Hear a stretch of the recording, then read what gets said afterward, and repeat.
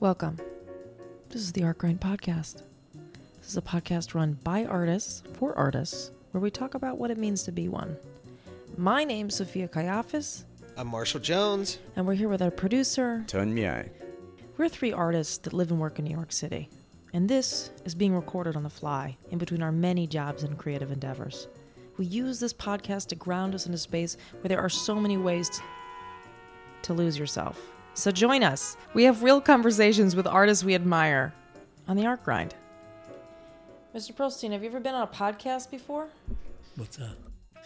That's what we are. That's what we do. Oh my God. I can't believe we got to interview Philip Pearlstein. I mean, he is a treasure. This interview is a treasure. Okay? This man has lived through some pretty significant moments in history, and he's influenced the art world during like the height of abstract expressionism, even pop art, in the 50s and 60s, in New York. I mean, a New York that seemed a little smaller than it is now, but he knew and like hung out with Andy Warhol, Chuck Close, Alice Neel, Willem de Kooning, and Philip Guston, just to name a few. And now he's 96 years old. He still lives in New York. He survived World War II and 2 strokes, and he still paints every single day for the live model. Talk about dedication. So he's got a lot of stories to tell. And even though he's a busy man, he was generous enough to talk to us about his life right before the pandemic hit. So this interview, in some ways, it might even be historical, that we have him on air, uninterrupted, for like an hour and 45 minutes, documenting his life.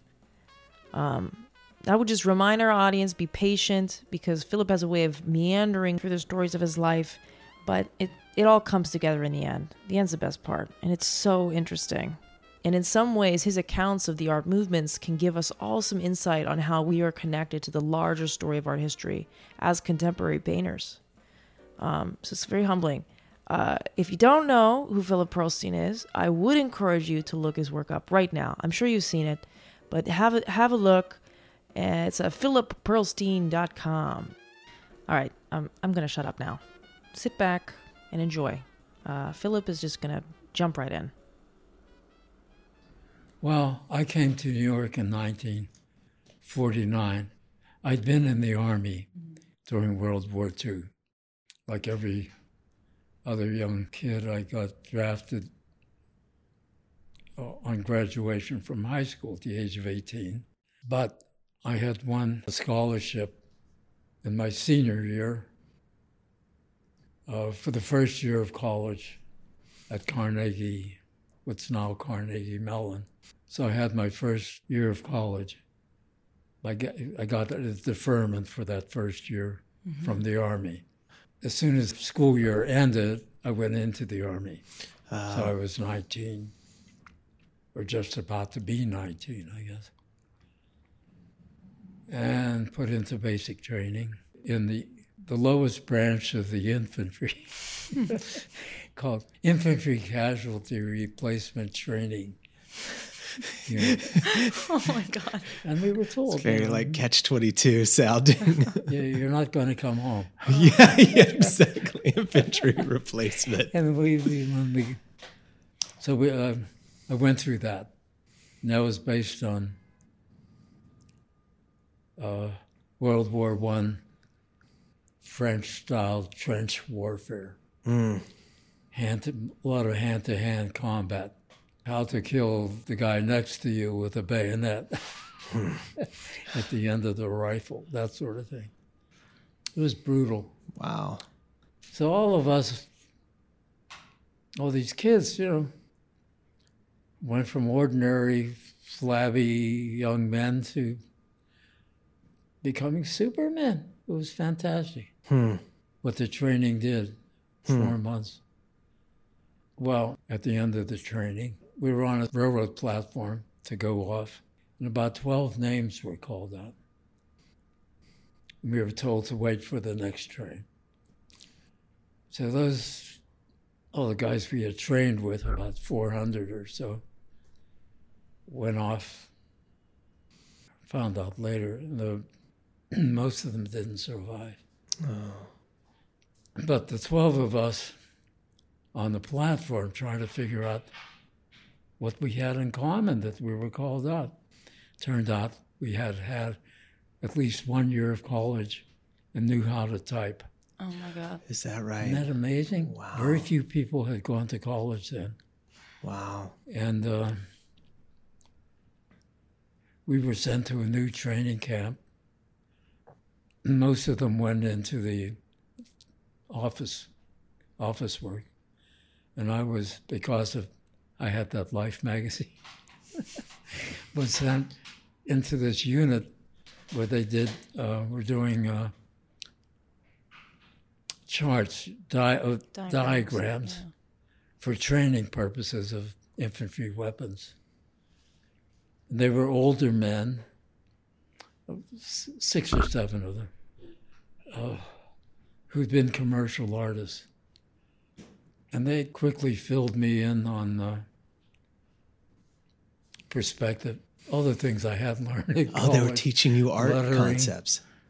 different typefaces, the use of drafting instruments, page layout, all that. Enough that I was able to have a career later on, built on that experience, which lasted about, I think, 4 or 5 months. I forget, about 5 months, let's say. And then we were suddenly put back, the younger ones. The older ones were sent home. Their time was up. They'd been in the Army, whatever it was, 3 years or something. The younger ones were put back in infantry training in Florida, and this time it was in terms of jungle warfare and desert warfare. So it was altogether different, except it was with live ammunition and how to attack a village. It was done with live ammunition. Just for training purposes, live ammunition. Incredible. And then the next, then we were sent to Italy, as infantry casualty replacements.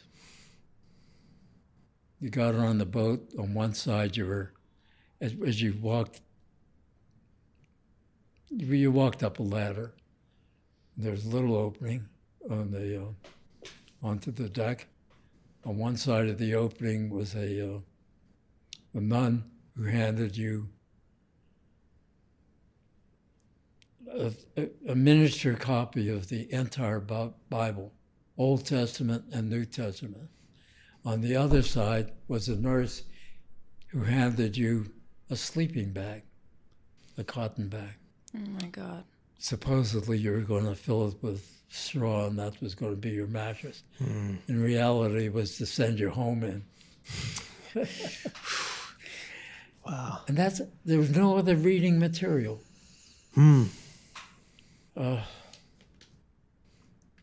So it took 15 days from whatever the port we left from. I heard you tell an interesting story about your training and blindness. How there was an explosion that made you think you were blind. That happened in Italy. That was in Italy. Well, we got there. Everybody, there were 500 of us from the infantry on the boat. We all had corporal stripes, and nobody could quite figure it out. And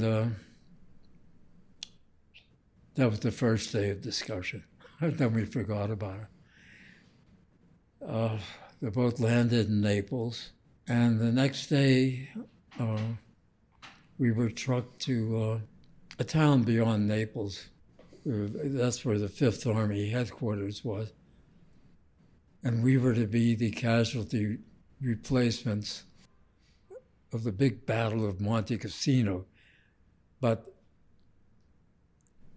which was raging until we got there. It ended like 2 weeks before we got there. But the place was just covered with temporary markers for guys who had been killed, graves, temporary graves. Several different nationalities. There were, French, English, American, German, Turkish, I remember, Algerian, all kinds of troops from different countries. All just buried wherever they had been killed.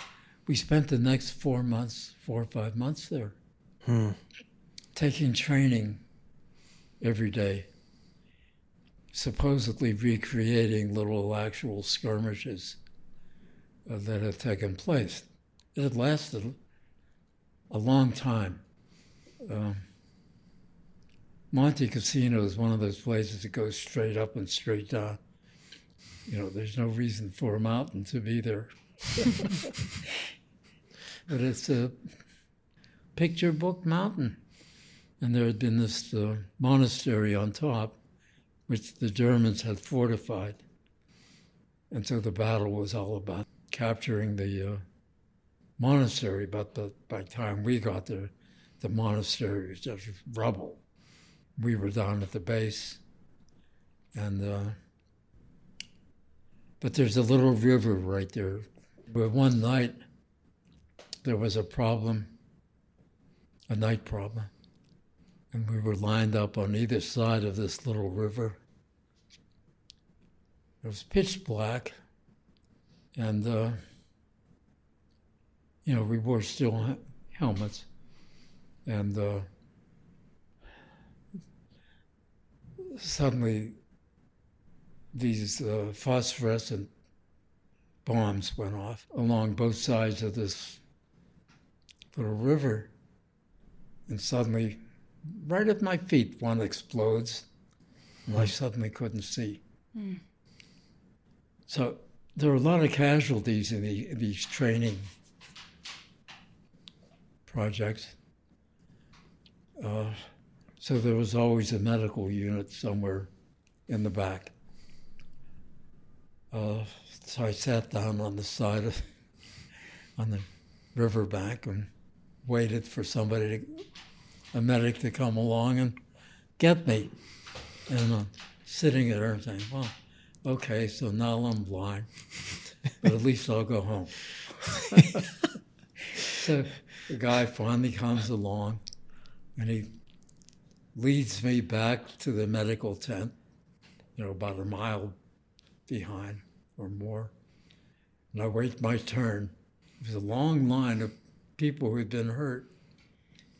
And finally, I get into the tent, and an orderly takes off my glasses, and I could see. My glasses had been coated with mud. And I just realized then, how precious eyesight is. We just don't appreciate it.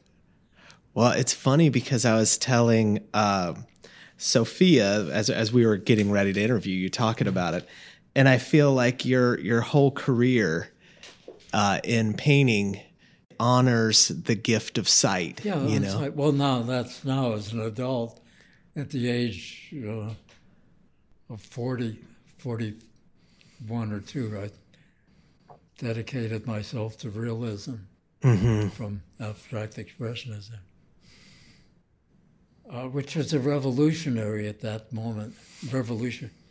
Because I had a nice career going as an abstract expressionist. Right. I was a fairly well-known, one of the younger artists on the scene. And, what did your friends like? I know you. Everybody was shocked. They were shocked, right? Yeah. Shocked. By then, I was also in a gallery, and Alan Franken Gallery.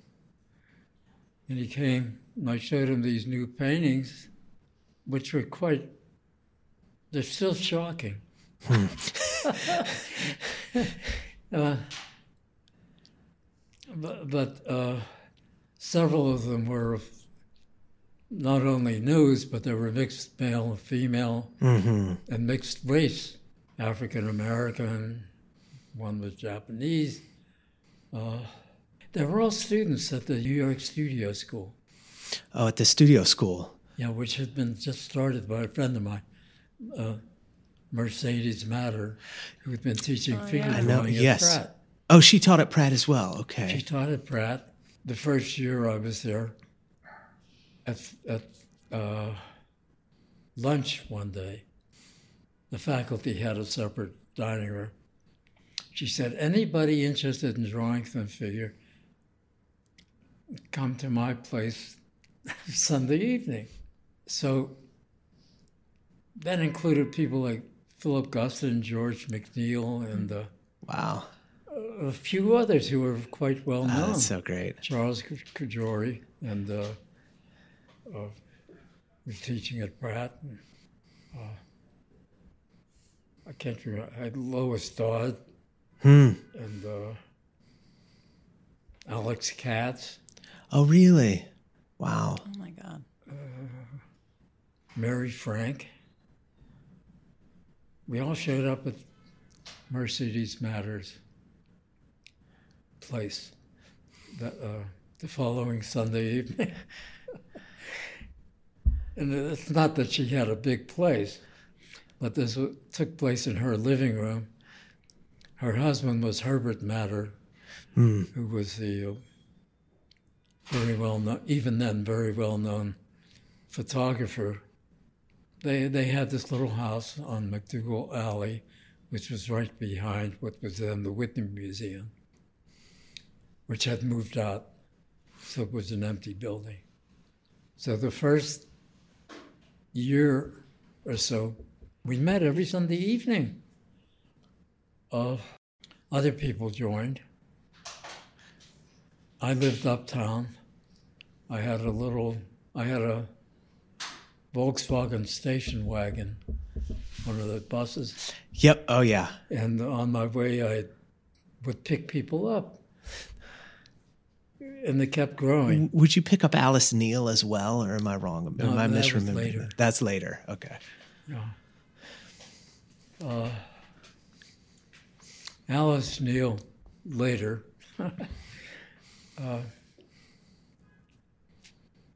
It was very funny. It was quite a few years later. Hilton Kramer, the critic, I think it's when he became editor of New York Times or something, and he wrote a review of a show. Alice Neal and I had shows at the same time, 2 different galleries. He gave her he didn't like her work. That happened a lot. He gave her a rough review, and he gave me a nice review in the same issue. Okay. And a friend of hers from Denmark, whose whole family she had painted, wrote a letter to Hilton Kramer in her defense, a long letter. And at the end of it, and he said, everybody knows that Hilton Kramer and Philip Pearlstein, were very close buddies, implying homosexual relationship. And Hilton Kramer wrote a 1-line response to this letter, which took up a whole page in the Sunday Times. And at the end of his letter, he said, it wasn't he that I had shared quarters with, but Andy Warhol. Oh, really? Which is true. Andy and I came to New York together and lived together for the better part of a year, but we were just good friends, You met Andy at Carnegie. Well, when the war ended, I went back to college on the GI Bill, beginning of the sophomore year, along with one other young man the right age. The rest of us were veterans, the rest of the class, about 30. And Andy, this is a story I've told many times, Andy came over to me and said, how does it feel to be famous? Referring to that article in Life magazine. The article, yeah. And my reply was, well, I seem to have two different memories of my response was. One that it only lasted like 3 weeks, and the other that it only lasted a few days, something like that, which he later took off on, expanded it to 15. To 15 minutes is famous, which you coined. I think I said it only lasted 2 weeks, something like that. It's great. Well, the war came along. But then we became very good friends. And he had two young ladies who sort of were in attendance on him. One had actually nursed him through high school because Andy was dyslexic, what would now be called dyslexic. He never read. And she got him through all the courses in history and English and all that in high school. And now she was also in the same class at art school at Carnegie. Always beside him. And she had a girlfriend who was a year behind, but they were always together in the free time. And I eventually married her. She became my wife. Oh, really? But we became what do you say? A quadruple? 4 of us. We went to all the foreign movies and concerts together for the next 3 years. Wow. I got very close to Andy. You could recognize he was quite talented. He did very eccentric drawings, but they were charming. They made people smile. And his father had died when Andy was quite young. But he had 2 older brothers who knew my father. They were in the wholesale food market in Pittsburgh, taking a regular route of customers scattered around the city. And they knew each other. So when we had a third friend whose name was George Klauber, he was a little older, very sophisticated. After he got out of the army in France, he decided to go to Harvard on the job. So he picked up the Harvard accent, but he was from Brooklyn. He introduced us, or me, to Proust and all that kind of Okay. Highbrow literature. He knew all about Gustav Mahler symphonies and so on. He joined us for the concerts mostly. But we also became very close friends. At the end of the first year, the sophomore year, he decided to return to New York. He was from Brooklyn. And he had been away for like 6 years from his family. He decided he owed it to his mother, who was quite elderly and so forth. And he had a couple sisters to spend time at home. So he went to Pratt. He switched to Pratt, where he had his first year before being drafted. At Pratt, he was so brilliant that his design teacher hired him to be a personal assistant. The design teacher was a well-known art director. His name was Will Burton. And he was editor of Esquire magazine, which then, believe it or not, was the leading magazine for contemporary art. Oh, really? Culture. Huh. Unbelievable. Because of Will Burton. He was running covers with all these young contemporary artists on the reproductions of their paintings. And he was also president of the New York, what do you call it?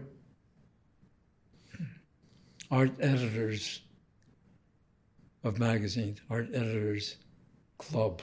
Okay. They had a club. And so he had the list, our friend George had all the names of all the secretaries of all these guys, art directors. And George was on,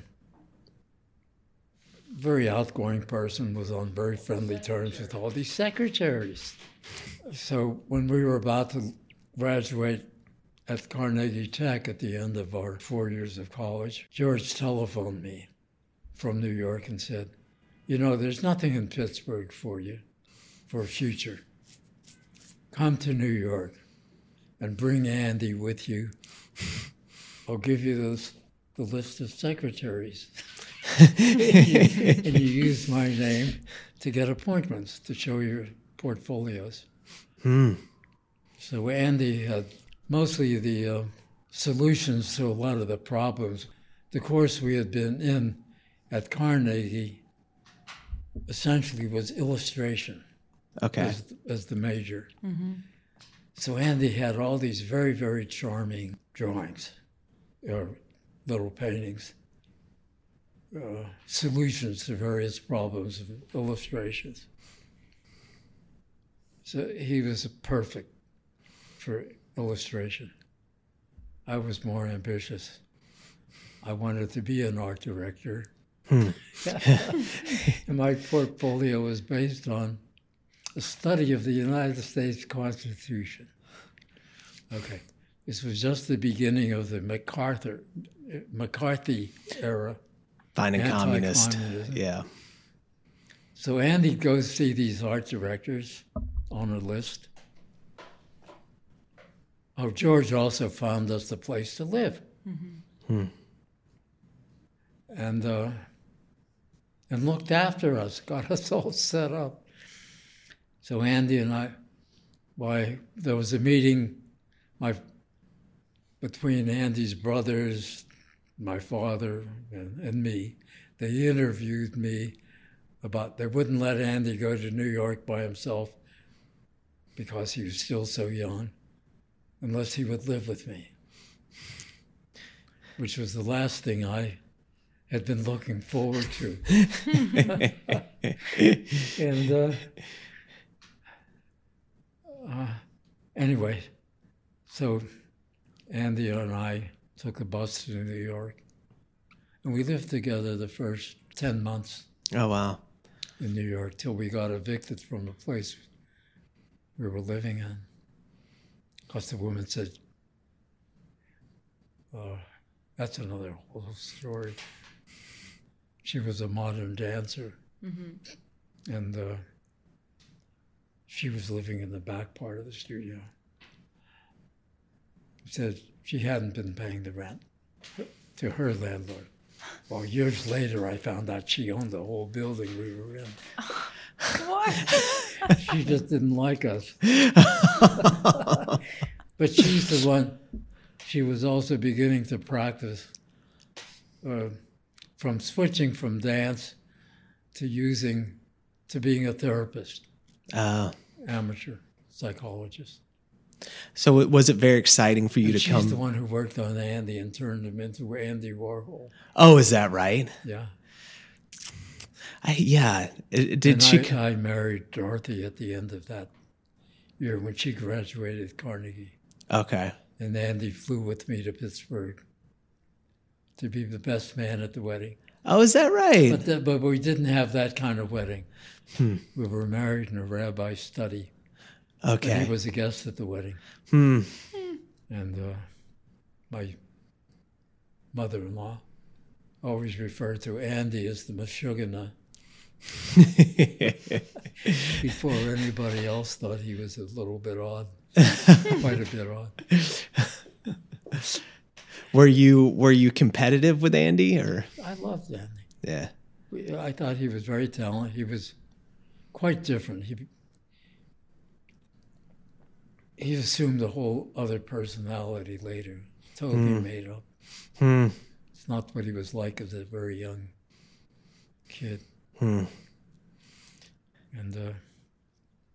but we stayed in touch for a long time.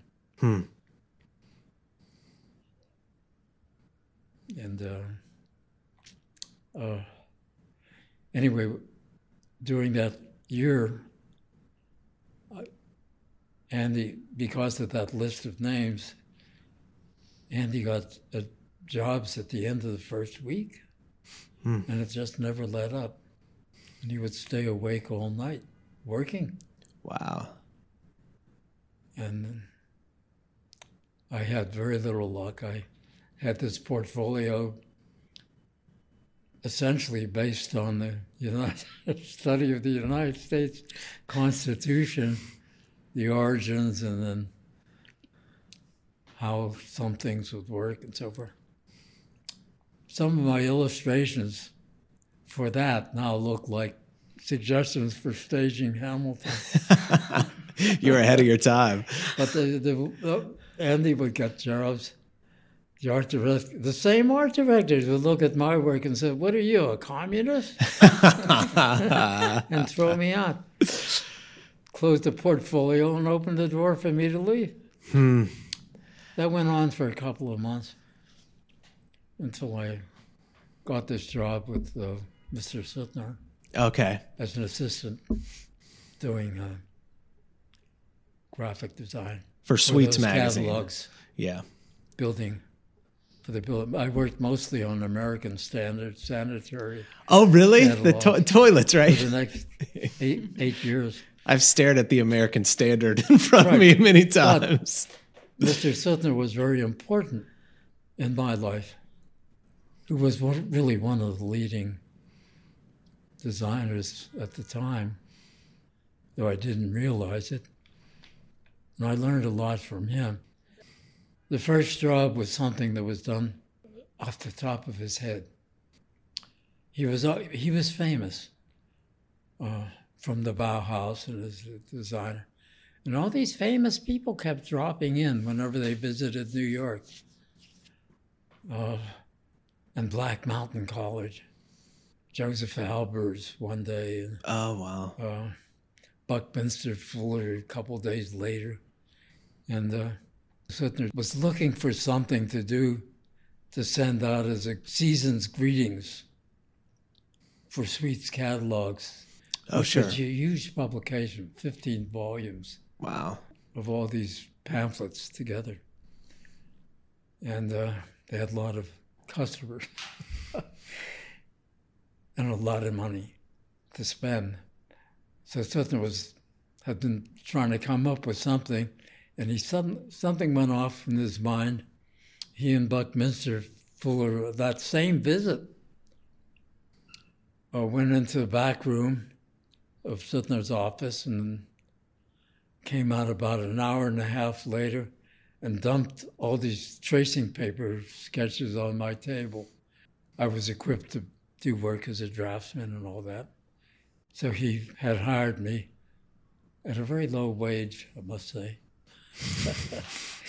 And he dumped all these tracing paper sketches on my table, he and Buckminster, for Buckminster's ideas of transportation and communication for the next 50 years.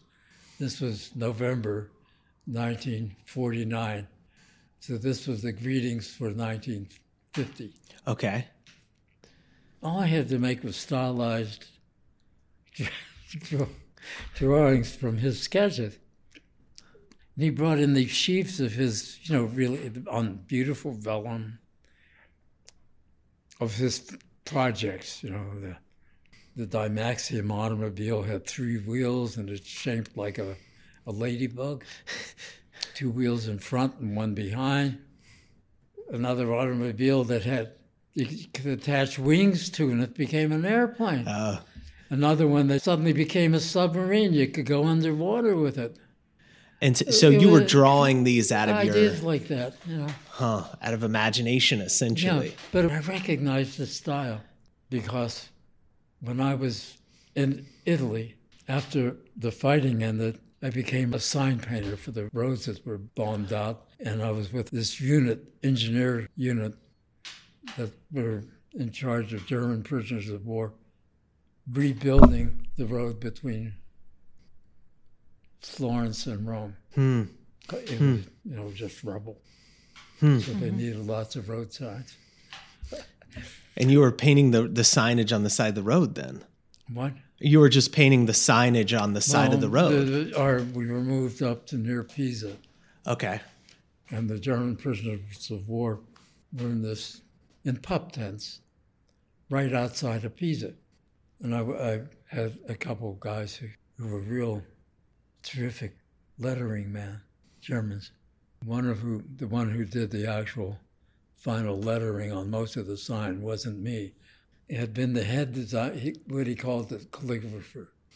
The head calligrapher for the German movie studio called UFA, UFA. I designed the signs and he painted it. Okay.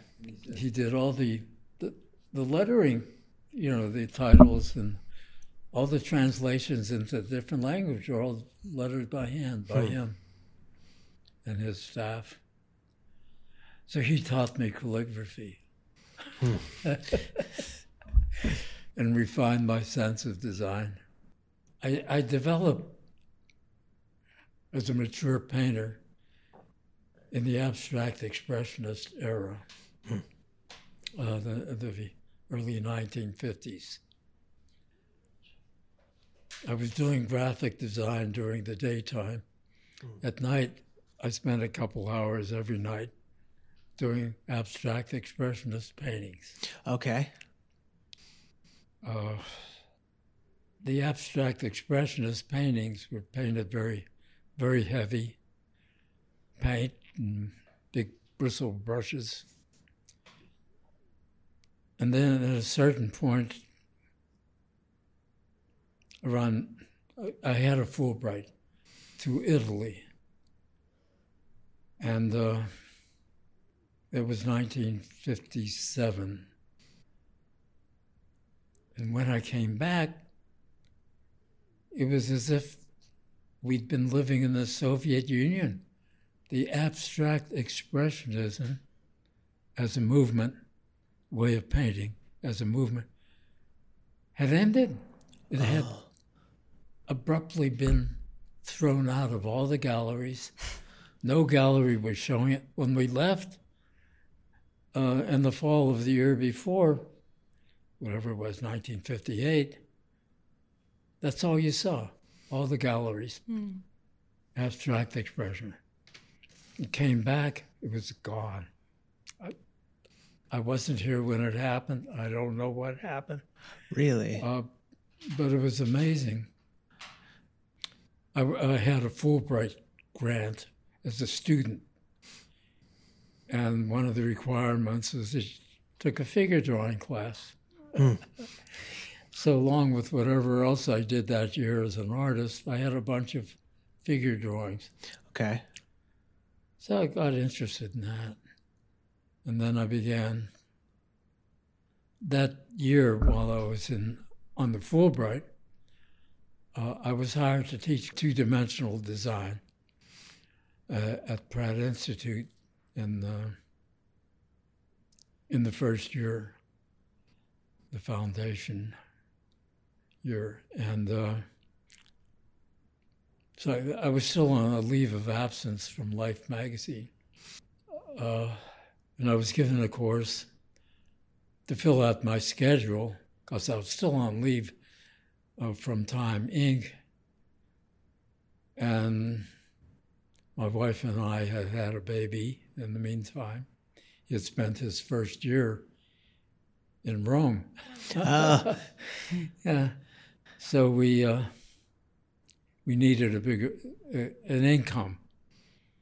So they filled out my schedule with art history, survey courses, history of art workshop.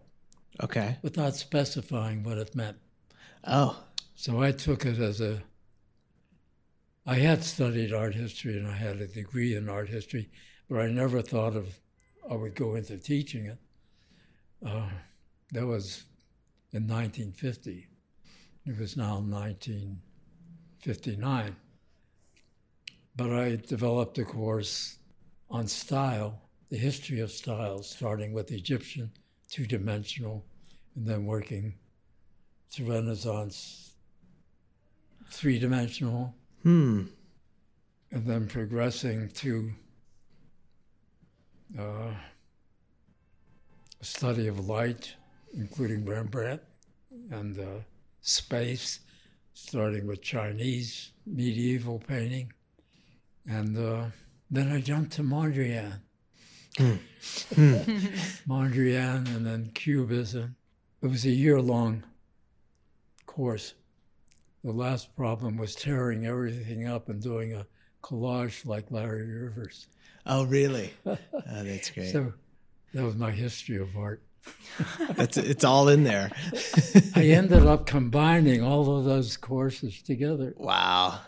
I used the figure drawing course. I just used the figure to teach composition, like graphic design, using the figure as the main element in designing a page, the main shape. Well, that's referring to Matisse and Mondrian. It was a combination of Mondrian and Matisse. That's something that Marshall and I were kind of talking about when we were looking at your paintings. We were saying how well designed they feel. Well, I decided that was a really interesting problem.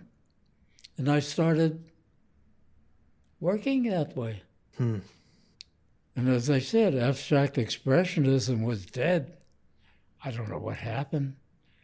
What replaced it? But a bunch of us, my friends, were already working in different directions. Like Al Held was doing early minimalist painting, using his initials as the basis of compositions. And other people were doing early color field painting. So abstract expressionism dead, but the younger artists who'd been highly influenced that way were working already, some of them working in other directions. Red Grooms suddenly appeared on the scene. Everything changed. Would de Kooning have had something to do with that? De Kooning continued on his own way. But de Kooning, I'd been friendly with de Kooning. And he had a secret career doing airbrush work for advertising. Really? He did airplanes. I forget, one of the big airlines. And I think it was Parker fountain pen ads. Oh, wow. With airbrush. Can you believe it? Huh. While he was painting abstract expression, he was the leading force, actually, for many of us. He was a hero for most of us. And he once took me on a walk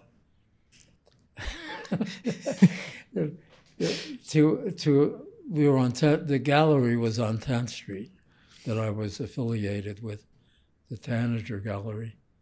This is while I was working in graphic design. And he, when I had my first one-man show, he came in and criticized the work. Oh, did he? And one of the things he criticized was the brush strokes. And he took me to a sign painter's brush store. Okay. It was on 3rd Avenue, right around the corner from 10th Avenue, maybe a couple blocks further, near Cooper Union. And the store was filled with all these brushes that did different things. And he showed me which brushes he used and so forth. Really? And recommended a couple for me. It was a wonderful experience. And you used the bristle brush. What? You always use bristles, right? Well, I started using it after that visit. Oh, wow. A whole series of them. But there was an interesting lesson using brushes of different sizes and the difference between sable and bristle brush and horsehair brushes. He used horsehair brushes. De Kooning did. Wow. Sometimes. That's how his early paintings, the big, you can see the mark in the painting. Big curves. The brush does it. You give it a jerk and it goes around. I mean, the bristles are about, 8 or 9 inches long. Wow. It was very interesting. But, the lesson that the brush can do a lot of work. How does the figure work in there for you then? Well, that's it. When I was given this, I have been drawing it. I started in those classes in Rome when I had the Fulbright. But when I was given a course in figure drawing to teach at Pratt, all I could think of was using the figure as a main element in a rectangular composition. And for that, Mondrian was your god. The page layout. And whether Mondrian knew it or not, or was ever given credit for it or not, I read everything he wrote. Really? And it's all about the division of the rectangles. Wow. Which he saw as forces. He didn't see the lines. He wasn't concerned with the lines at all. They've resulted from these patches of color pressing against each other. And what he saw were these forces in outer space that his paintings represented, each of those areas. So I applied that to my teaching and combined it with Matisse, that one phase of Matisse anyway. I wasn't yet aware of the collages. Right. They weren't shown yet or published. So what does painting mean to you? You've been working with a figure for probably 70 years? Well, the one problem I came up with at Pratt to save my life. Your livelihood. At the end of some of the students were really quite adept and wonderfully talented. And they came up with terrific solutions. And I said, boy, this is interesting, a lot more interesting than abstract expressionist. And so I began working that way. It was more interesting to you than abstract expressionism. And then I spent the next year, 1 year, I taught at Pratt 2 years. And on the third year, by the third year, I had my first one-man show at the Frumkin Gallery of the figures. Of figure paintings. And Bernie Chade, who was acting head of the art department at Yale, saw the show. I happened to be in the gallery, and he invited me to come and teach 1 day a week at Yale the following year. So the third year I was at Pratt, I was teaching figure drawing, going to Mercedes classes, teaching whatever I picked up there. I always did the wrong thing.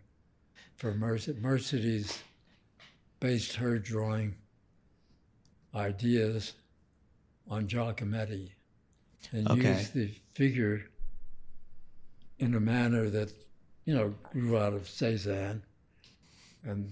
But it's all about the space relationships, not the figure itself. But I closed my outlines. So she never really accepted me as an equal. Oh, really? Because I closed my outlines. Ah, that's... Oh, my God. So Mercedes was teaching at Pratt, and she wrote an article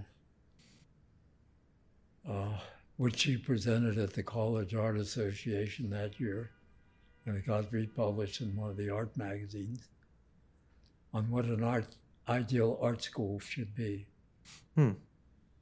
which was the opposite of Pratt. Okay. And her students from her class, all of them dropped out Of Pratt. of Pratt and started their own school. And one of them, a couple of them, I guess, must have had enough money. They rented a loft downtown. Was that on East Broadway, on Broadway, okay, on Broadway. or East Broadway, I forget which. What was the name of the school they started? What? What was the name of the school that they started? Well, it's what became the New York Studio School. The New York Studio, which was in the place that Hans Hofmann had. Isn't that right? No, they found an empty space. Okay.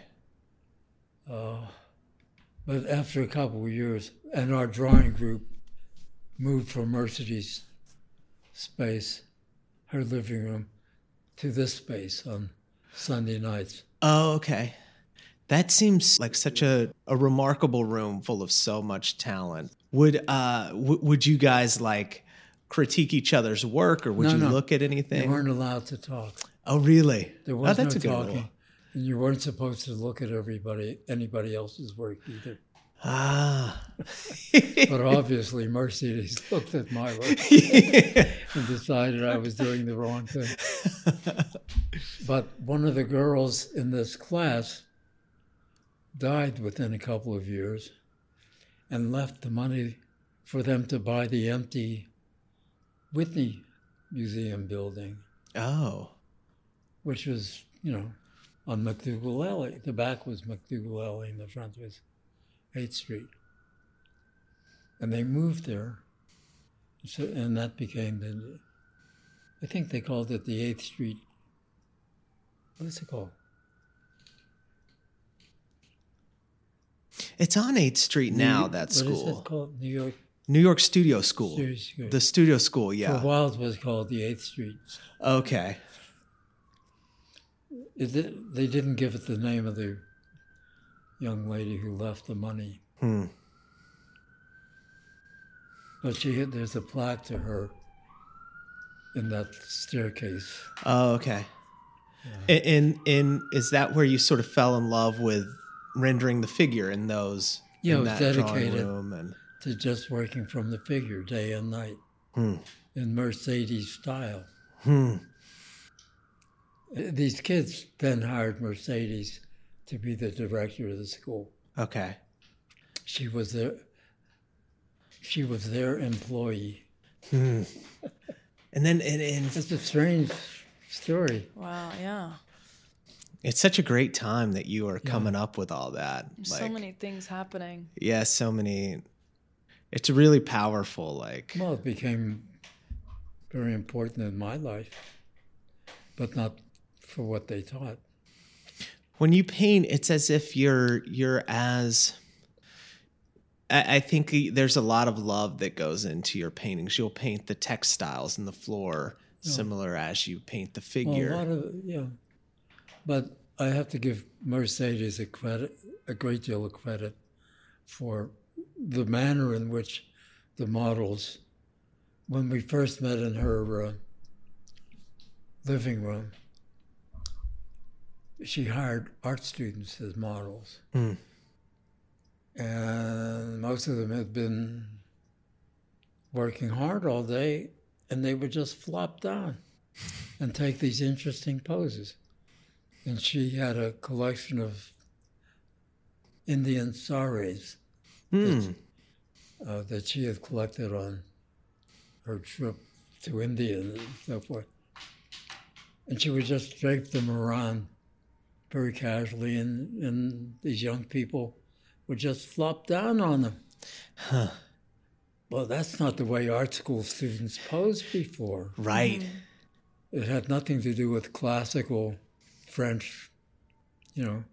Contrapposto or any of that stuff. The correct way of drawing the model and Right. all that. It had nothing to do with historic poses, which most art school models then took. I guess they still do. And the idea of a model just lying there in this twisted, crazy, relaxed pose, unexpected, was a revelation. To me, at any rate. And they fitted in with my scheme. Abstract. All the shapes they were getting into. Just as a shape to use in a design. That's so interesting. Yeah. Yeah, that's really insightful. Matisse was the basis of using shapes. How to use shapes. In that one phase of his work. What did it feel like when your paintings your figure paintings really started to catch on? Well, it was overnight. First of all, some of my old friends like Jack Tworkoff and several wouldn't speak to me. Oh, really? The older artists. The only one who seemed to have any, still remain friendly was de Kooning. And but some of the writers saw it as a revolutionary move on my part, even though it was most you know, in a sense it was going back against the radical new developments. But you weren't purposely pushing against anything, right? I wasn't pushing against it. Abstract expressionism was already dead when I started to show the paintings. But it was, I guess on top of that, looked on as a betrayal going back. Oh, I see. And so I earned as much, I became well known, let's say, because I did it. It was seen as a radical move. Clement Greenberg, who had been very friendly and had written a nice letter for me for the Fulbright when I applied, that's probably why I got the Fulbright, wouldn't speak to me. He was the big champion of Jackson Pollock and these people, Clement Greenberg. So in the academic world, I became an important figure, and I started getting invited out to give talks at all these different colleges. I went to every major university across the country giving talks, even Alaska. So I had a very busy career for the next 15 years or so. And I published articles, making them as pushy as I could. And did you see yourself as leading any sort of new movement, or no? But a movement grew very rapidly. Mm-hmm. I wasn't the only one who would become involved with a kind of realism. There were various kinds of realism, all about the same time. There was Leonard Anderson. He was very, studied Poussin very closely. Did classical type subject matters. Paul Georges was already painting the figure, and he thought I had moved in on his territory. But he was doing it very expressionistically and belligerently. And Alice Neal had been doing it in her own way. And that would have been when you guys became friendly, when you were... No, Alice never accepted me as a friend. Oh, is that but right? she became friends with my wife. Oh. They became very good friends. My wife became a print publisher even and published Oh, Alice that's so Neal. funny. She published mostly women artists. And I ended up driving out, being her driver. I was driver everywhere. I had to with the same Volkswagen bus. She used to sit up front. She just used you then. Yeah, giving me a hard time every inch of the way. All over the city to different kinds of meetings. There was a group of students out of the New York Studio School that started a discussion group that was terrific. It met every Friday night at the Educational Alliance. They found anybody who was interested in figurative art. They called it the Alliance of Figurative Art. The Alliance. I want to write that. And it met for about 15 years after they started it. Every Friday night. And everybody who was anybody showing artwork that was figure would show up. At the first meeting, the first few meetings, there were about 300 people. Wow. Week after week. Wow. And, somebody had to put up the folding chairs. But the meetings were extraordinary. They were organized by a sculptor named Richard Miller. Okay. He took over, gave them a form. There would be a panel organized and discussed, and then a big fight, big verbal battle. But all kinds of artists, including Alice Neal, learned to speak there publicly. She never gave public talks before that. Wow. Never talked about her art. And but she was not the only one. Paul Georges became very vocal and belligerent. A whole group of artists. And were you speaking there as well? As well. I was the opposition. There was a group of one of the other artists, Paul Brescica, who'd been in Italy, living in Italy, moved back to New York and started coming to the meetings. He wrote a good bit, right? Didn't he write as well? Oh, we all wrote. Yeah, that's Or recorded or something. There was a lot of writing came out of that. And at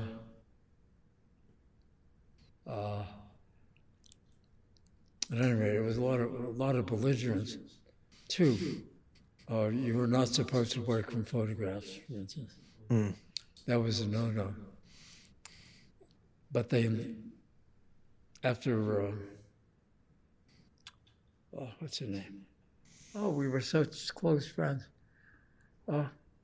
Chuck Close. Chuck Close, yes. The word close gave it. Chuck Close. They invited him to speak. And I knew it was going to be a disaster. And it was. Why? They let him speak.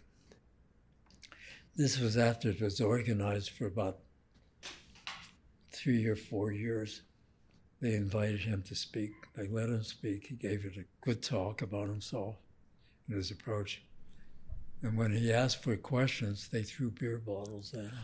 Not all of them empty. This was before my he gosh. became a cripple. He was still an upright, Right. strong-looking young man. Yeah. They showered him with beer cans and beer bottles. For working from photography? Yeah. Wow. That's crazy. Also, another friend of mine made a mistake of inviting him to give a talk. He had organized a show of the 19th century, the other side of of French painting. The, what do you call it?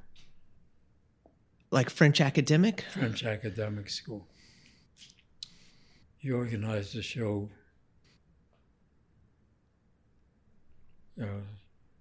with some French art historian that was at the Guggenheim, Okay. the other side of French art, something like that. So I unfortunately suggested he come and give a talk, Robert Rosenblum. So he came and gave a talk while the show was up. And then at the end of the talk, he got showered with questions, starting with, why didn't you show our work instead of the French? And then that was the least of it. And then the next, before 2 minutes had passed, why show all that fag art? And you're a fag, meaning Robert Rosenblum, which at that moment, I guess he was. And it was so embarrassing. It just ascended into that kind of insult.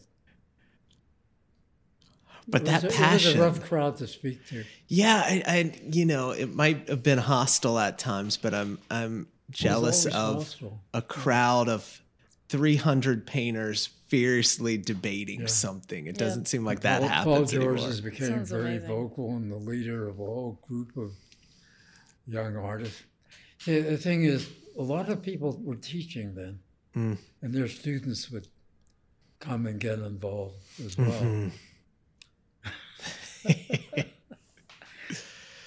But it came out of the New York Studio School. Did you feel like a lot of the conversations that were being had, did people kind of lean into what they were doing more after having these big debates? There was no money involved. Nobody was selling what they did. The art market was zilch. Even for people like de Kooning, they were getting very small. At a certain point, I remember de Kooning, and I was a member of a co-op group in the 50s, the Tanager Gallery, and de Kooning's studio was right upstairs, and he used to spend a lot of time.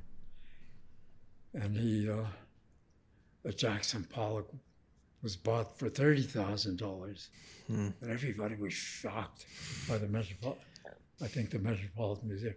It was unheard of that such a huge sum should be paid for the artwork of somebody they knew. I think Pollock had just died or something. It was right about that time.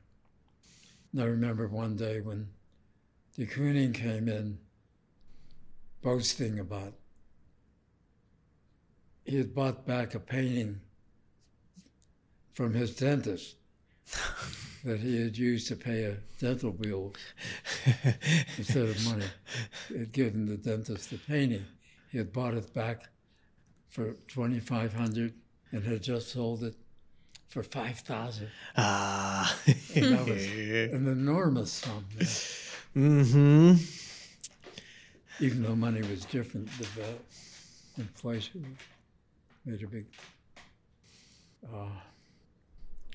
But I was working most of the time for like $1.50 an hour, so that was a lot of money. Yeah. So values were quite different. But nobody was really selling their art other than people like de Kooning. Jackson Pollock had just all those older artists, George. This question may be... Were selling their work, $5,000 was a big amount, $8,000 at the most. This might be difficult to answer or impossible, but in preparing for the interview, and I don't want to gush too much, but you're one of my favorite painters ever. Oh. I remember the first time I saw one of your paintings in life, actually, and I've just always really admired your work. And then in preparing for this interview, we started I was asking random people what they think of your work and showing them images of your work. And it seems fairly universally loved what you do.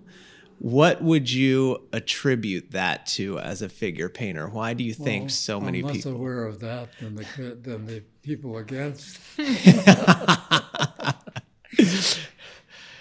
No, I'm serious. Like, it seems like almost everyone we Sophia and I have shown to, me on my own, just like, hey, I'm about to interview this guy. What do you think of this? And show them an image off my cell phone, and they're like, generally they love it.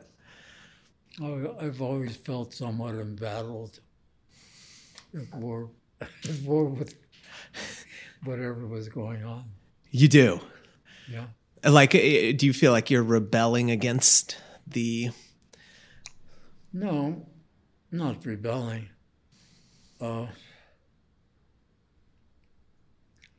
during the war, of course, the fighting in Italy, it was amazing.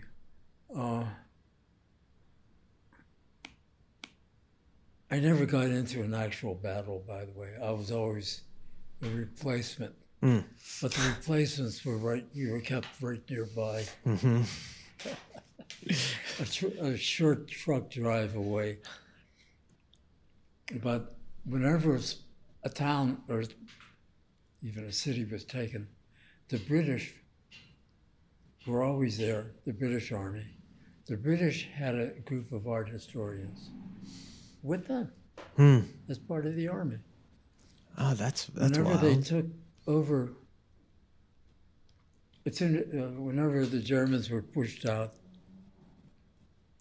these British art historians, soldiers, I guess, in the army, moved in and would organize the paintings that had been put away in caves and so forth from the local churches to hide them from the Nazis, essentially, to hide the paintings. To keep it from the Germans. And they usually were in caves where the wine was. Also, I guess, way back. It's a great cave. So the Germans could get the wine, but didn't bother with the cave, with the going further back. Anyway, they would put on an art show in the local church or town hall or whatever, and write pamphlets in English, little paper pamphlets that gave you all the information they could dig up about the work. And that's how I got interested in art history. I still have some of those pamphlets. Oh, do you really? Yeah. But they did that all the way through, around Naples and then up through, towards Pisa. And then up towards Milan later. They organized shows everywhere. It was amazing, with pamphlets. And it was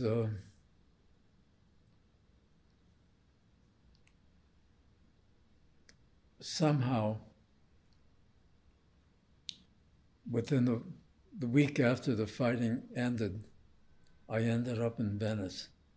How? I don't know.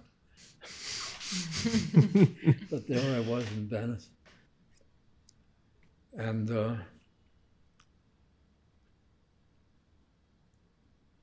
Berenson, I guess, organized all the artwork that had been put away in hiding around Venice into a big show that ran all the way around San Marco Plaza. It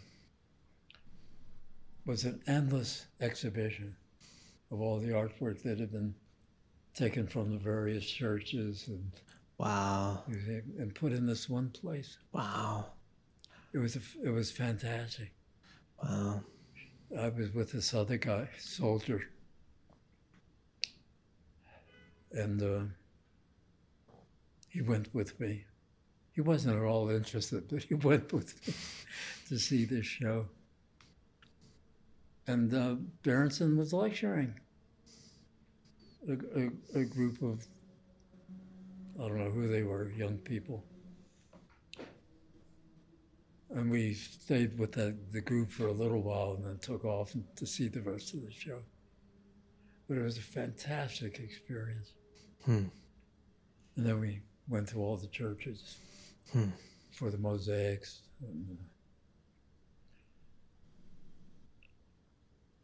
So for me, the war became basic art history education. And I got stuck with it. I realized later the difference between Andy Warhol and me, that he had no interest in any of that stuff. Really? Or very little. No knowledge of it. And I was burdened with it. So Ladislav Fiedler, at the end of this first job, he and Buckminster Fuller, well, I tried to tell you, the story ends up with Fiedler saying, you should go study art history. You have time left on the GI Bill. He was teaching at Pratt. He said, most American art students are badly educated in the humanities. He said, go study art history. I had 2 years left on the GI Bill. So he said, and you can work with me around your studies. So it changed my life. I applied to the Institute of Fine Arts, NYU, and they took a group of us in just for the money, the tuition, the GI Bill. I mean, I had a good record of grades, but it was all for studio work, not for studies. Philip, one of the reasons that I was really excited to interview you today was because you've been painting for over 70 years, which means you have a lot of experience making images. And I'm only 28. I haven't painted very many images in my life, but I wanted to ask you about what it means to trust your intuition. It's everything. You do what you want to do out of your own interest, and you stick with it no matter what anybody says. When I started to teach at Pratt, the first meeting for the faculty they had, the guy who was the head of the school said, don't bother teaching perspective. Nobody's using it anymore. And the only way they taught the figure was in terms of scribbling, gesture, drawing. And they said, don't bother teaching the figure as a figure. It was gesture, all about gesture, and no perspective. Okay, so the first thing I did was give students problems in perspective. And began, they hired models, but mostly for those gesture drawings. But I had the model stand still while they drew the outline carefully. And a couple of the other faculty members picked up on it in that first year department. And before we knew it, we were accused of trying to start a movement by the other faculty. There were about 4 of us. And the woman who was a graduate student who was assisting me in my class, she was an abstract painter, and she got caught up in the problems and did wonderful solutions and became a major painter of figurative art in her own way within the next few years. Martha Erlbacher. Oh, she she's taught at the New York Academy. Right. So she was one of your students then? She was a graduate student who was with me in my class while I was developing all these ideas. Really? Oh, that's great. I don't know how I was popping with ideas at that moment.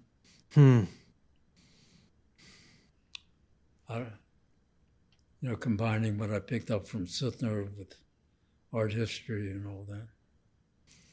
So would you say you've been fairly uncompromising with painting things that you want to paint throughout your career? Early on, I realized painting is a visual experience. And Frank Stella came up with the idea, what you see is what you get. Well, I took it literally. I did it literally. I had the idea before Frank Stella, without being able to verbalize it, that painting is a visual experience. And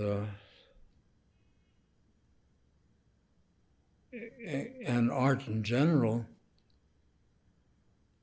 is all that's left from all these ancient civilizations that preceded us. From cave art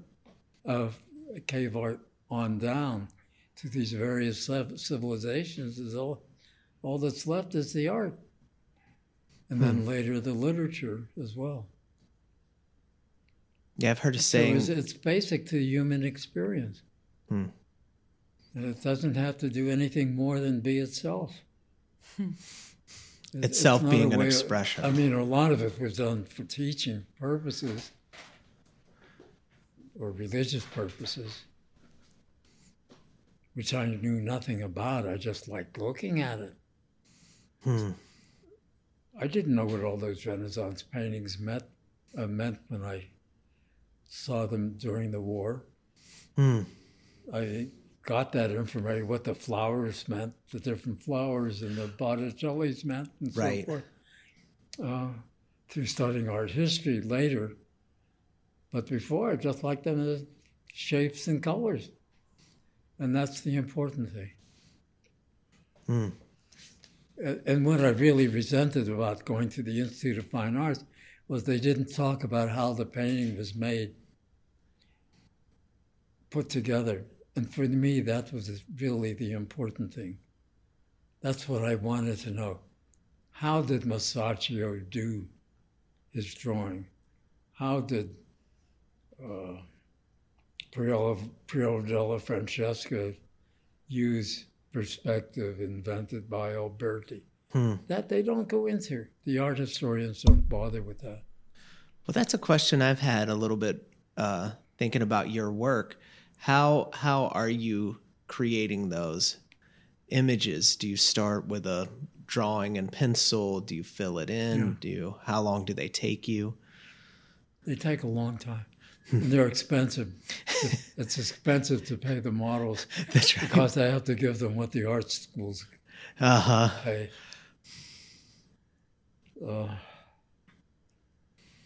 But I decided to not get involved in the concept of any particular concept, but just to do, well, as I said, the explosion taught me that my eyes were the important thing. Yes. Use my eyes. And so it's been all from vision. How do you know when one of your paintings... Once I left the abstract expressionist thing. How do you know when one of your paintings is done? What? How do you know when one of your paintings is finished, it's completed? Well, that's what I picked up from the abstract expressionists. Most of whom, by the way, the younger group, were war veterans.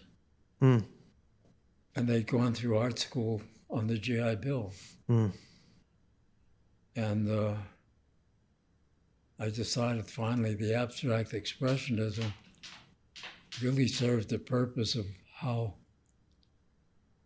school teachers were using it in kindergarten and so forth as a way of expressing themselves to get rid of... A lot of them had horrendous experiences during the war. Yeah. And it was a way of working through all that, the psychological... remnants. Like therapy, almost like Therapy, to help with the PTSD. self-therapy. Artist therapy with abstract expression is the basis of it. And people like de Kooning. This is no takeaway, nothing to take away from them, but they couldn't work without getting loaded with alcohol. They only painted late at night after heavy drinking. I know Bacon was like that a little too. Well, that's later. Yeah. And that was, you have a feeling from the war, like that sort of. Yeah. And I learned not to drink during the war in Italy. I had a couple of terrible experiences, and I hated what it did to my friends. Getting drunk was what we did. They did on the weekends, and I went off to look at the local art.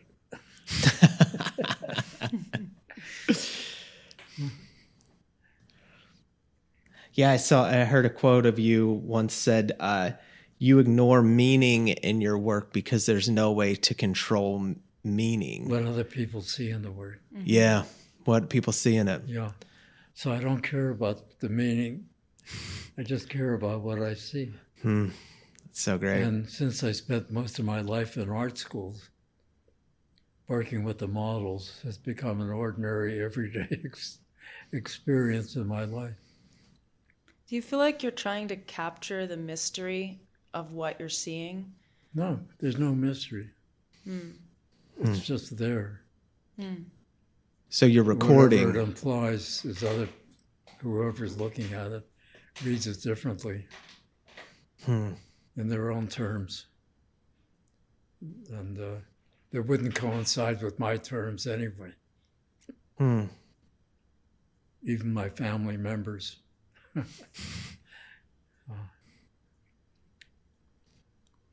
Do you feel like you're creating any kind of symbolism at all in the paintings? No. If anything, it's just about what people look like. Americans. The army using the body, or being interested in using the body.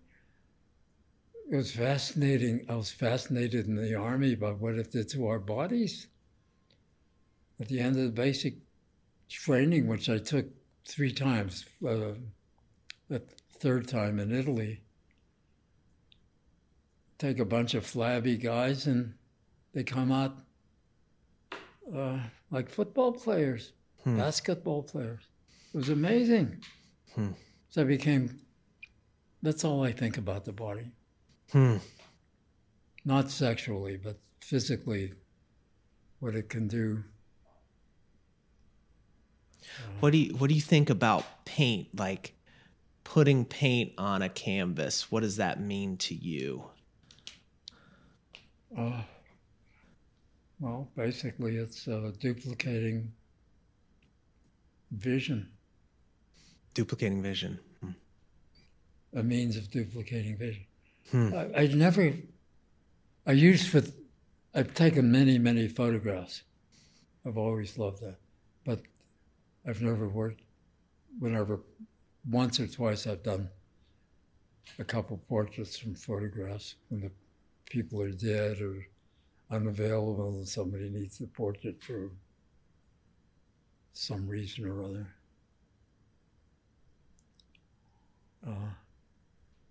But to me, copying a photograph is like going to work. You're doing a job.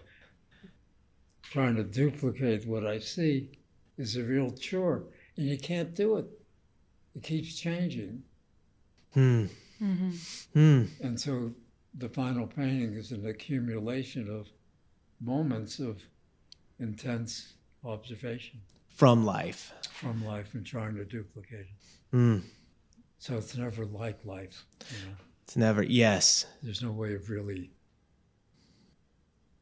doing it.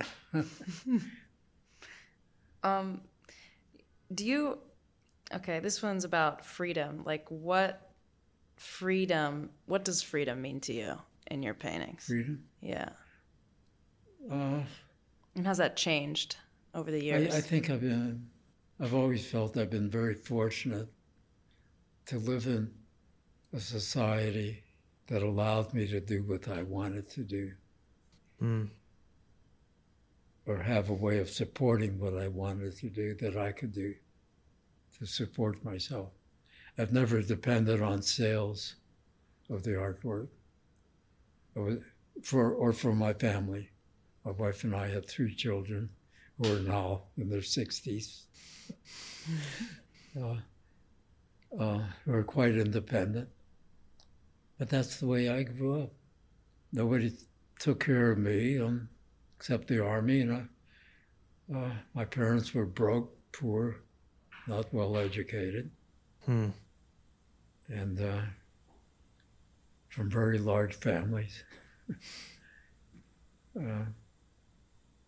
But I moved away. Moving to New York was a radical move. I guess it is for all these. Most New Yorkers come from other places. The ones in the arts, anyway. You want to be here. Yeah. They're refugees from hometown.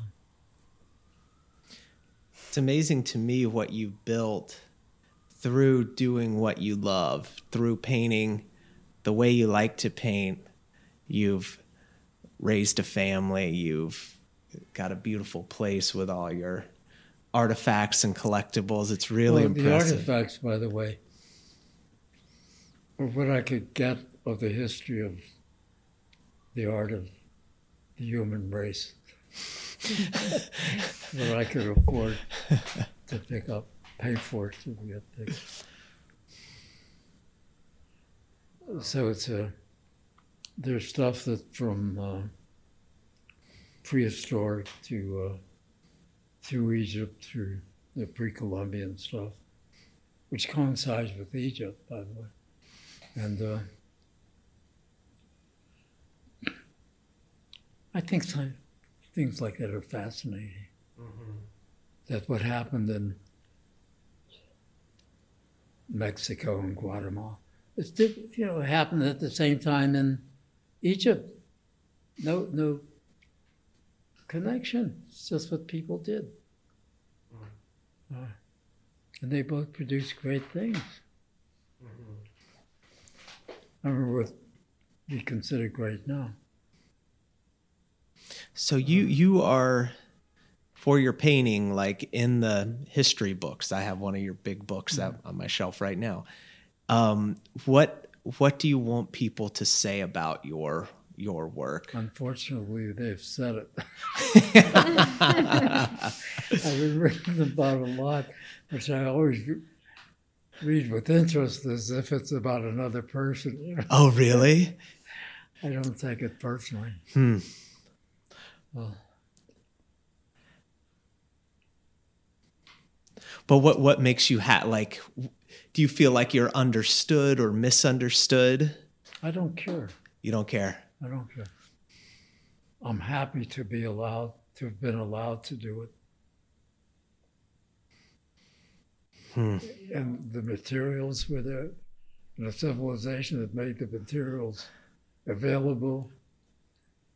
Electric lights, I've added to my paintings. Painting in daylight is quite different than painting in an artificial way. And I had jobs during the day. So I learned to paint at night and to use artificial light as part of the painting, shadows. I've noticed because a lot of you have that kind of shadow effect on a lot of things, multiple lights. 3 lights. Mm-hmm. From 10th Street. We have 1 or 2 bonus questions for you. Okay. In your opinion, what makes a great painting? Well, that's interesting.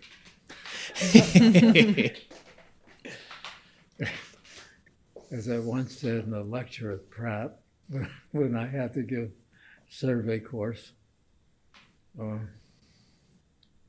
in Italian art at a certain period, there are a couple thousand paintings of the Madonna and Child that were done, but maybe a half a dozen were terrific. What makes them stand out? And what makes the others second rate? That's a good question I can't answer. But it's true. You just see it, you know it when you see it. Botticelli is one thing and 200 others are another. Piero del Francesca is great, and the people around him are less. It's an intangible. It's there. It's beyond definition in words. And it has to do with visual experience.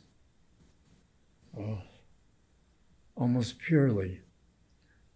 And I think art historians are missing the boat by concentrating on the meaning.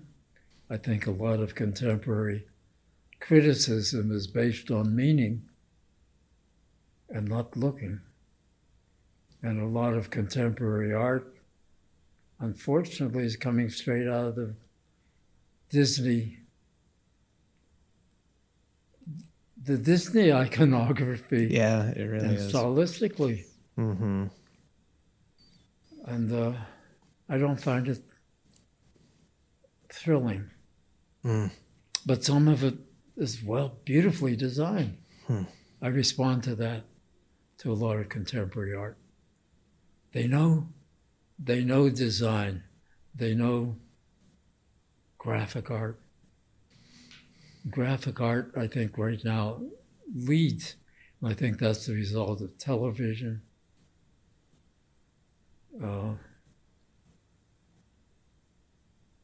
and the Disney studios.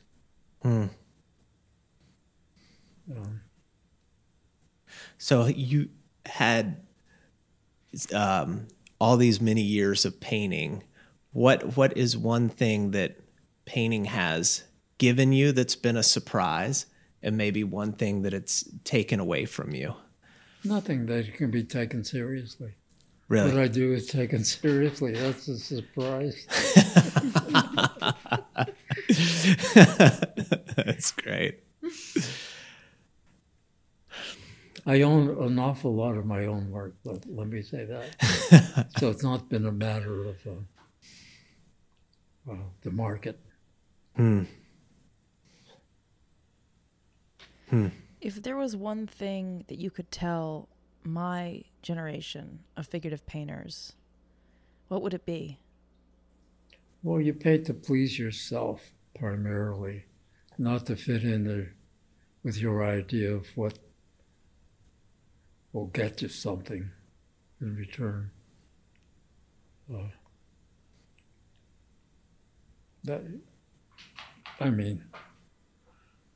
What goes on in the galleries has a lot to do with being fashionable, or fashion.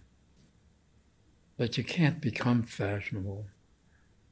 It happens to some and not to others who work just as hard and have as much or more talent. I've known so many artists, beyond students, some extraordinary talents have just gone down the drain because of the market. That doesn't take away from the value of what they produced, but what they produced simply gets lost. You don't see it. What you see is what has become fashionable. I find that very disturbing. And on 10th Street, when we had our own gallery, we were able to find a lot of artists to show that were extraordinary, who've disappeared.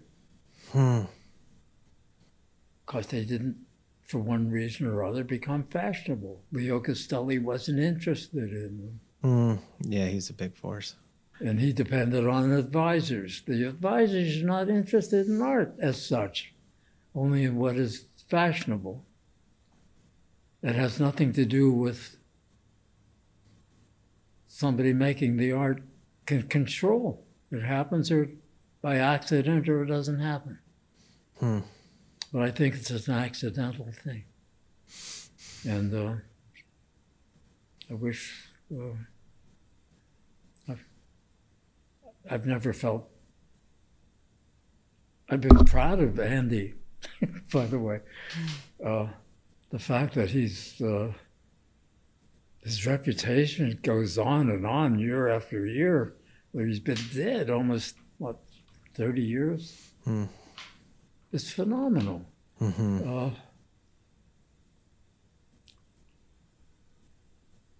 I take a little bit of pride in having had something to do with him.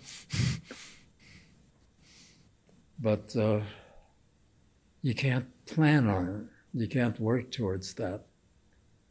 It happens or it doesn't happen. Unfortunately, that's not good advice. There's nothing you can do anything about. It's true. I think it's good. I think it's sobering. Yeah. Yeah. You're on your own. And you work for yourself, primarily. We all three are very dedicated painters, the three of us, figurative painters. And I'm embarking on a new series. And do you have any advice for that and how to think about going about a new body of paintings? Well, first of all, you have to decide on what size they're going to be. Practical. So you can use good stretchers and good materials. Just good materials. If you're doing paintings. A lot of paintings fall apart. A lot of paintings also get lost. I know at least about 36 of my works that literally cannot be traced. Really? We tried to borrow some for a retrospective show, so the family knows nothing about it. If the person who bought it is now dead, no idea. Works on paper tend to get lost. But keep a photographic record. Good photographs. Good photos. Good lighting. If you can afford a professional photographer, it's even better. How many paintings have you done? Do you have a loose number? I'll tell you what, we built a website in the last few years.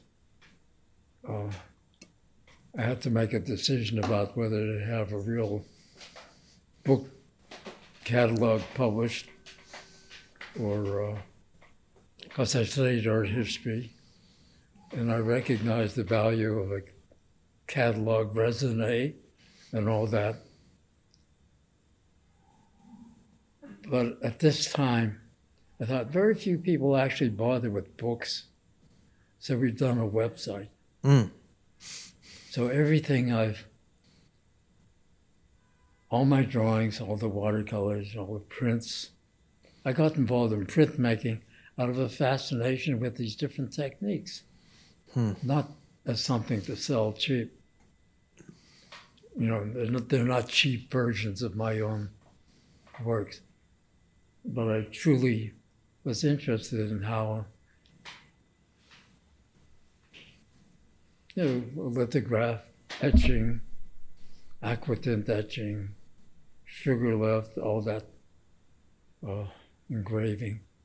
I've tried to do everything just to find out what it's like, the mechanics. I'm interested in the mechanics. Not, as I said, not in what it means. I don't care what it means. I really don't.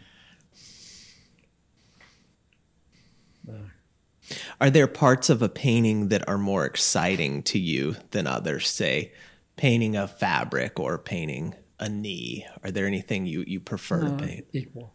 Equal. I spent probably more time painting the bench and the rug and the line than painting the two figures. Or at least an equal amount of time. And I wanted to be as true to the bamboo in the chair as I was to the guy's foot or hand. The hand is bigger, by the way, because if you work from life, that's what happens. What's closer, I work as close to the models as I can get. I'm not in a classroom with a distance. I'm right on top of them. What's close to you is bigger. Yeah. Period. And so I'm not working with an academic scheme. Right. Of an idea of how the figure is put together, but I'm working from vision. So if the hand is close to me, it's bigger than the head, which is with the guy lying down.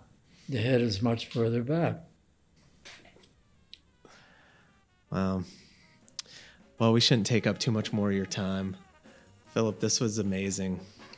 Thank you so much for talking with us. What does it get boiled down to? Usually about an hour. Yeah. You're right. Yeah.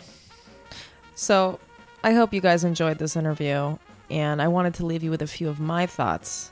So one thing that kind of came to me as I was editing this was that art history is the story of human consciousness recording itself. And that is something that has quite a gravity to it. A story of humanity etched into the fabric of reality with these things that people make, and that in some way it's a fundamental way to how he approaches making and seeing objects. He even said it himself that the biggest difference between him and Andy Warhol was that Andy didn't have a reverence for art history. And if you think about it, their identities as Americans were fashioned in completely different ways. Pearlstein fought in a war for freedom and justice, and Andy enjoyed those freedoms and cultivated the capitalist culture. I mean, can you imagine the first time that you saw real art? Like, let's say you saw the Raft of the Medusa, which we all know is in the Louvre, and the first time that you saw that huge, incredible fucking painting that's made people weep, it was being brought out of like a cave, like a bunker, after a war that you fought in. And it's being leaned up against buildings, just like on the street, with a bunch of other art historical paintings. Like, soldiers are putting a public show up on the city sidewalk to celebrate its survival from the Nazis. Like, of course it's going to impact you. Can you imagine seeing a painting for the first time in that context? Like, it just blows my mind. Humanity can't help itself but to create as it grapples with its own existence. And to recognize the beauty is to be a part of it. Like, even Ben Maria, when we had him on the show, I mean, he talked about animism and like creating, like that it was part like breathing. Like, of course you have to make. It's part of being alive. It's part of the human spirit. Like, I think that this story kind of talks about that revelation. Anyway, he was really inspiring, and editing this has been quite an experience. Just listening back to the stories over and over again, they really have so much meaning. Like, there's a reason that he chose those particular stories to tell us, He's a wise man, Philip. Thank you, Philip. I just wanted to let you know that we have a phone number now. We have a voicemail, official Art Grind voicemail, where you can call us and tell us how you're feeling and what you're making during your stay in the bunker. So tell us what's on your mind, and we'll play it at the end of the next episode. It's 929-267-4830. Again, that's 929-267-4830. All right, go paint something. Hi, my name is Angelica, and I live in the Dallas-Fort Worth area. I am one of those lucky ones that having the pandemic has been actually more fortunate. Before the pandemic hit, I would spend almost 2 hours a day commuting back and forth to work. But since I was forced to work from home, I have extra 2 hours of my life daily to focus more on my art. And I'm very lucky in that aspect because my brother did pass away this past June during the pandemic, and me being a high-risk person, I wasn't able to attend his funeral. So I had a lot of trouble with the grieving process. Art has actually saved my life or made the grieving process better, because sometimes when I'm stuck in my thoughts through the grieving process, what I would do is I would just make art. I do mixed media art, drawing, painting, charcoal, graphite, ink, watercolor, oil paint, acrylic. It just doesn't matter. I'm all over the place. So I wanted to bring in a little bit of a different perspective, because if it wasn't for art, I don't know where I would be. My house would probably be torn apart right now. Instead, there's a bunch of drawings and canvases all over the place of me getting that grieving process out by expressing myself creatively. Also, I think you guys are great. I'm glad that you were able to come back and do your podcast. I like the just kind of shoot the shit podcast that you just last had. So keep it going. I hope things do get better for you. I'm very claustrophobic, so me being in big cities, especially like Marshall, I don't know how you guys can handle that, but you also be safe out there. Thank you. Bye.